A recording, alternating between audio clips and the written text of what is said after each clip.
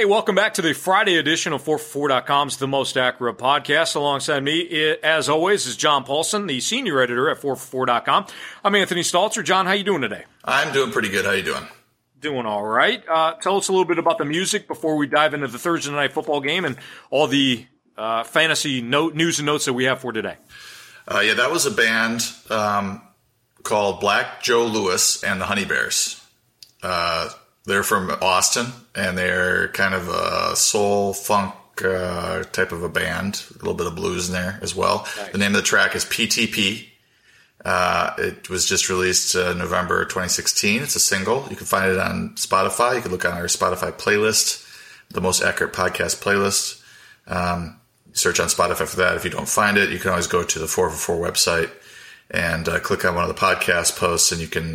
There's a link in there to the podcast playlist. So check it out. Excellent. Let's talk about the Thursday night football game. The Chiefs hang on to beat the Raiders 21-13. Oakland had certainly its opportunities throughout the course of the second half to make the game even closer, and Derek Carr was just off. The offense for the Raiders, the passing game specifically, was off because Latavius Murray had a pretty good game. To me, the storyline, fantasy or otherwise, John, was the emergence once again of Tyreek Hill. He had 6 catches, 66 yards, and a long touchdown on six targets. He also had a punt return for a touchdown. And boy, this guy has just emerged as a true weapon and somebody for the Chiefs that has added another dimension to that offense. What kind of fantasy upside are we talking about for Hill for the rest of the season? Yeah, with Macklin coming back, I was getting lots of questions. Is Hill still a good start? And I had him ranked, I think, 27th in standard formats, which is a bit higher than my peers. If you look at the expert consensus rankings over at fantasypros.com. But I thought that Hill, he also brings something in the running game. He only had the 1 carry for 2 yards, but they typically, give it to him once or twice, and he's a threat there. He obviously had the return touchdown as well. So if you're in a return league, that's a double bonus there. But the 6 catches, 66 yards, and a touchdown on 6 targets. You look at Macklin, he just isn't what he was last year in this offense. 3 targets, 1 catch for 16 yards. I really wasn't expecting a whole lot in his first game back, especially the cold weather, dealing with the injury. So Hill was a clear start for me. And then now with him producing again, this time with Macklin in the offense, I think he's a pretty solid wide receiver 3. I think depending on the matchup, he might end up being a wide receiver 2 going forward. The issue with him is that he doesn't play 80-90% of the snaps. He's more of a part-time player, but when he's on the field, they're actively trying to get him the ball.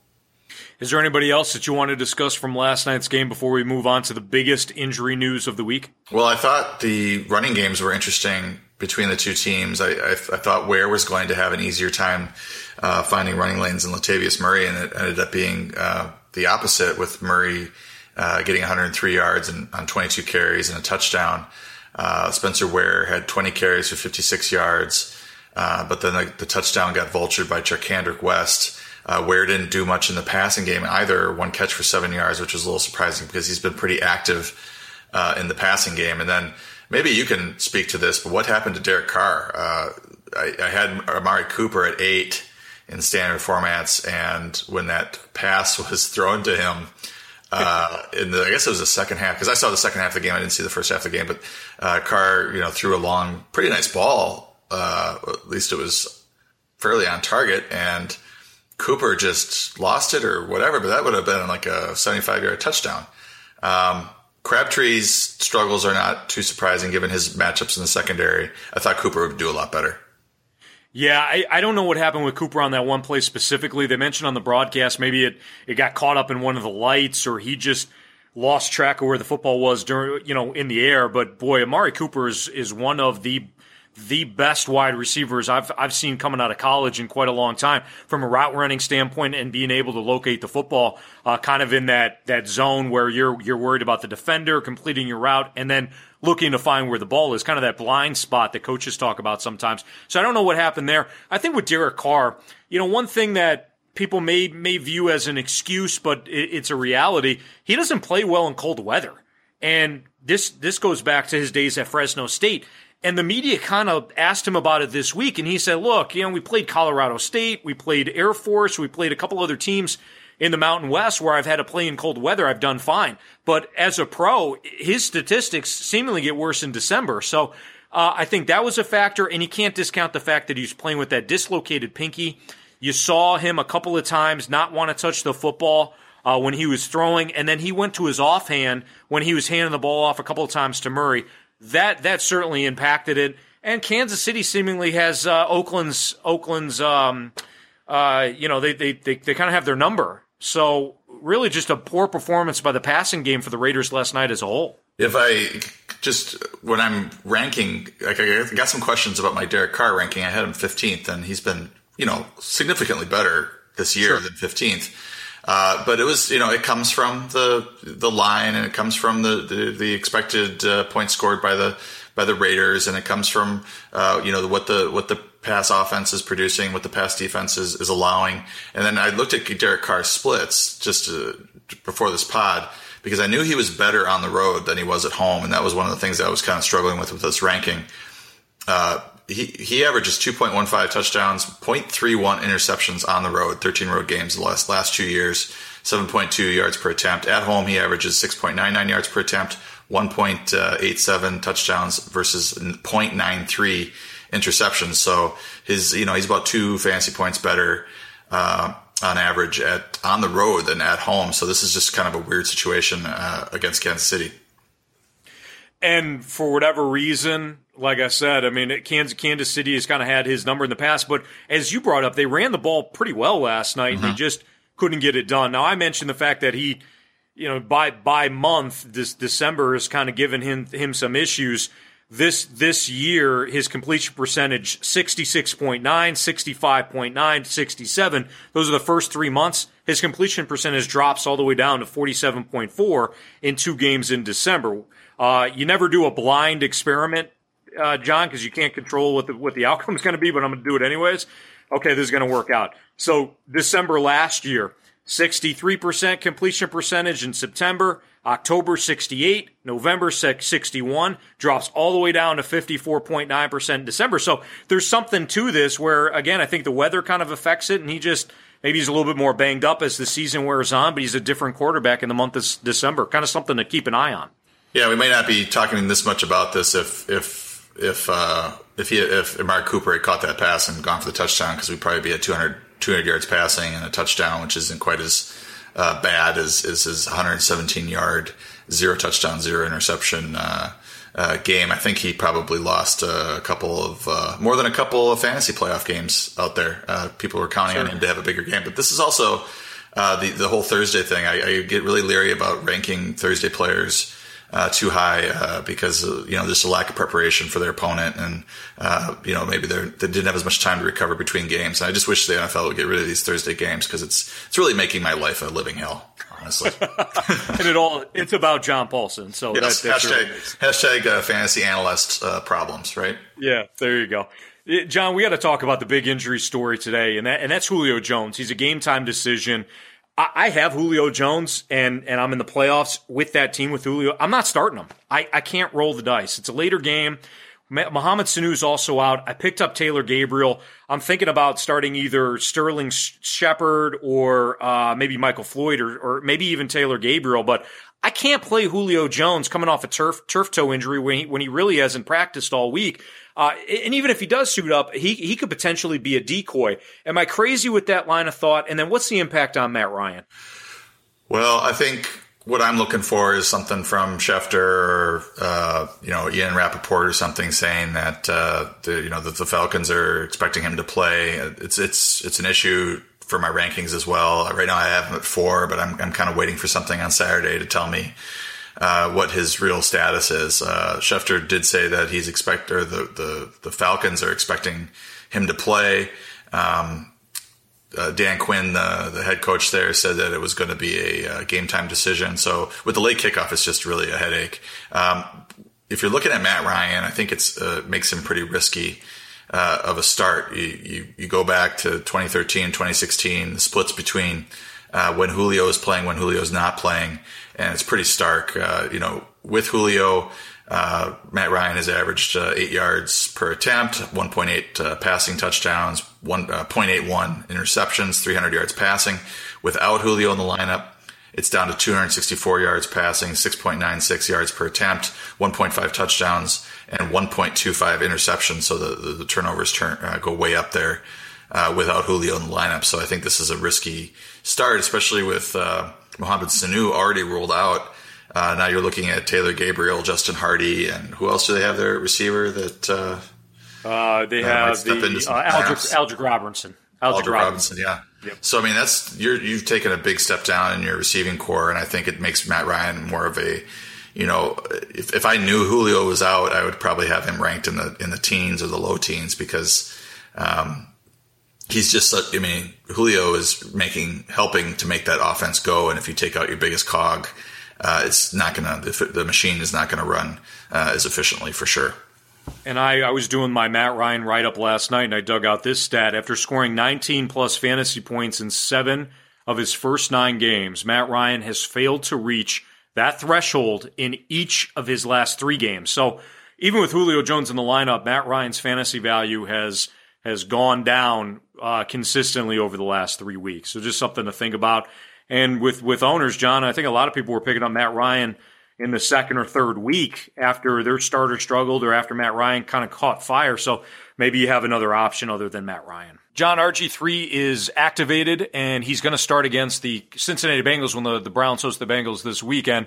What's the upside for guys like Terrell Pryor? What's the impact for Corey Coleman, Duke Johnson? Kind of run through the Browns gamut here. Yeah, the Browns feel like he's going to help their running game. I read a news item about that. Isaiah Crowell, Duke Johnson, they feel like maybe RG3's ability to run the ball will help their ability to find running lanes, and there's some logic to that.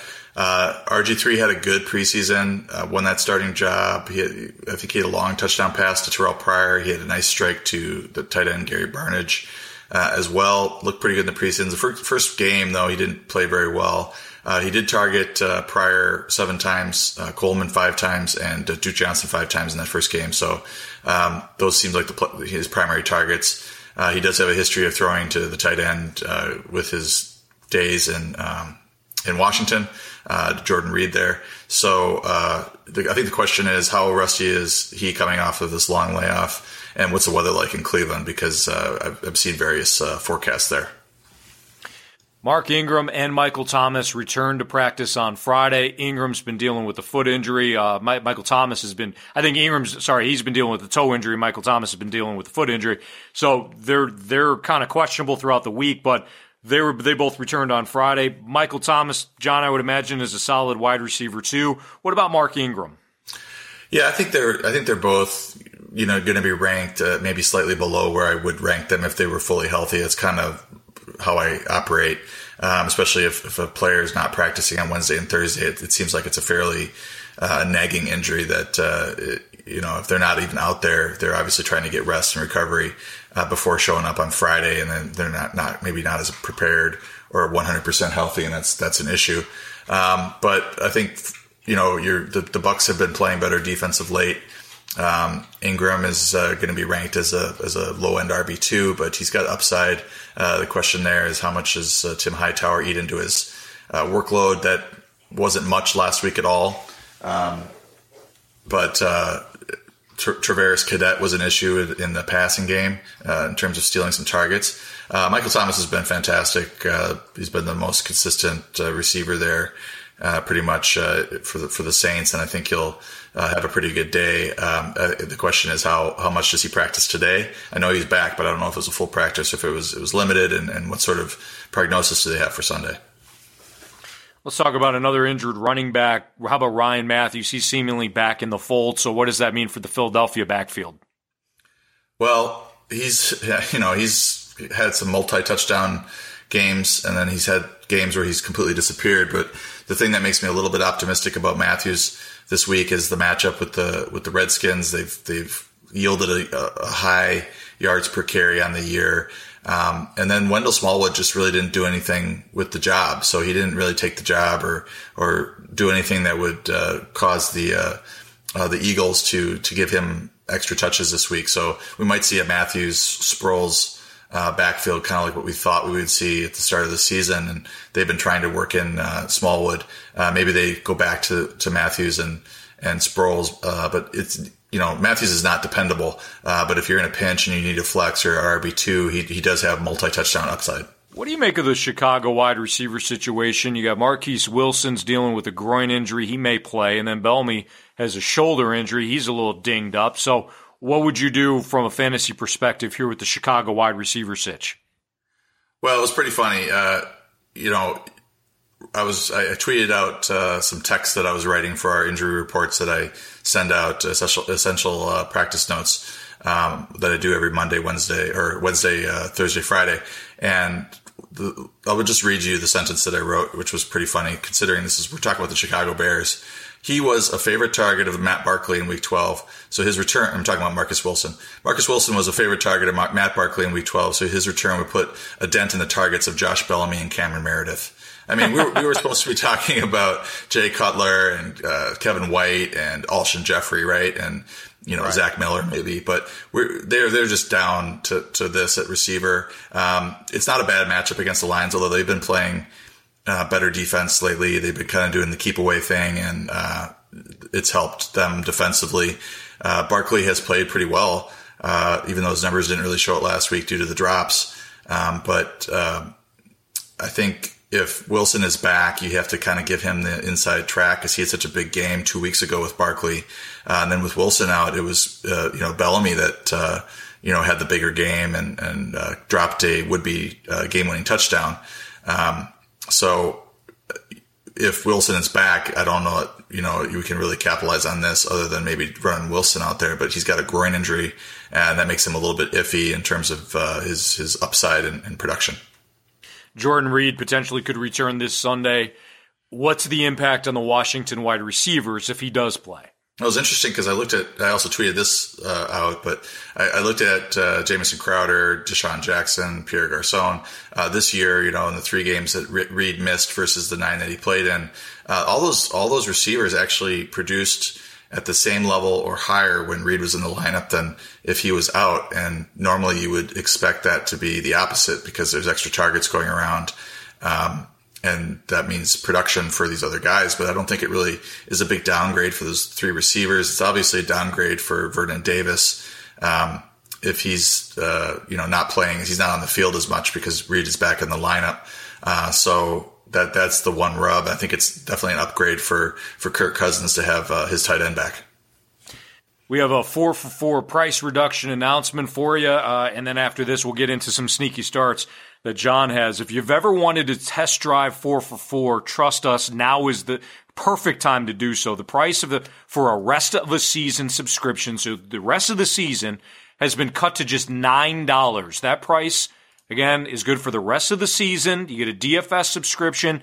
If you want to go with the DFS subscription, I should say, that's been reduced to $39. So if you want to buy John a nice Big Mac, go to his Twitter page at 4for4_John and click on the link in his pinned tweet at the top of the page before signing up, and he'll get a little kickback. So is that what you want, John? You want a Big Mac for the holidays? Yeah, Big Mac, maybe a double-double. We usually go to In-N-Out here, but Big Mac's universal, right? Yeah, absolutely. So there you go. So do that. It's a great time to try it. And $9 the rest of the season subscription. Again, DFS subscription. If you're looking for a DFS subscription, that's been reduced to $39. So now's the time to jump on. All right, sneaky starts, John. Trevor Siemian, he's going to be back for the Broncos. They take on the Tennessee Titans.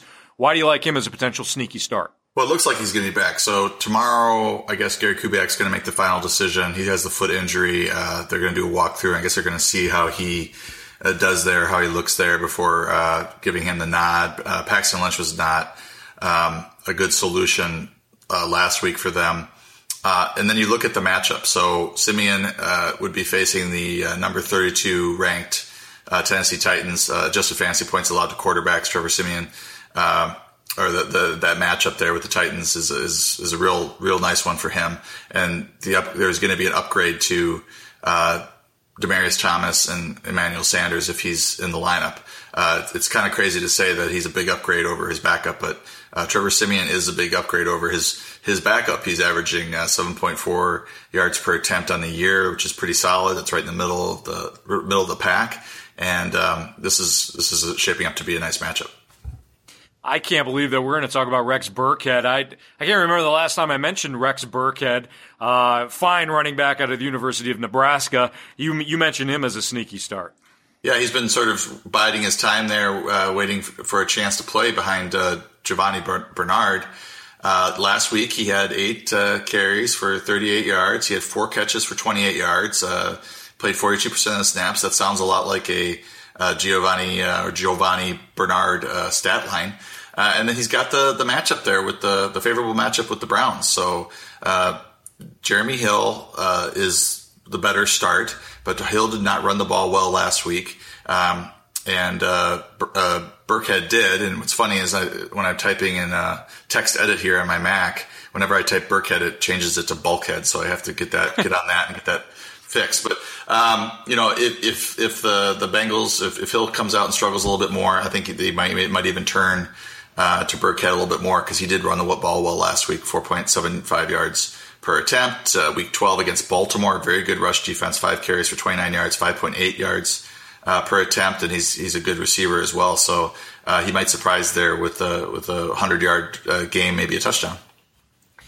Let's give it another running back. Excuse me. How about Jacquizz Rodgers? Doug Martin, he was banged up a little bit in the end of the game last week against the Chargers, and Jacquizz Rodgers really took over on the final key drive for the Buccaneers when they went up 28-21 and wound up hanging on. Jacquizz Rodgers has been a very good player for the Tampa Bay Buccaneers this year, and you got him listed as a sneaky start against the Saints. Yeah, there's some rumblings that he may see more work this week. Doug Martin was kind of banged up. He missed the final 3 drives last week, but he's not on the injury report that I can see. So he's expected to start and get the bulk of the carries. But they like what they have in Rodgers. I mean, he's averaging 4.4 yards per carry on the year. He, mid-season there, he had a 3-game run that was pretty strong, 30 carries, 100 yards against Carolina, 26 carries for 154 yards against the 49ers, and then 19 carries for 69 yards and a touchdown against Oakland in week 8. And then he got injured.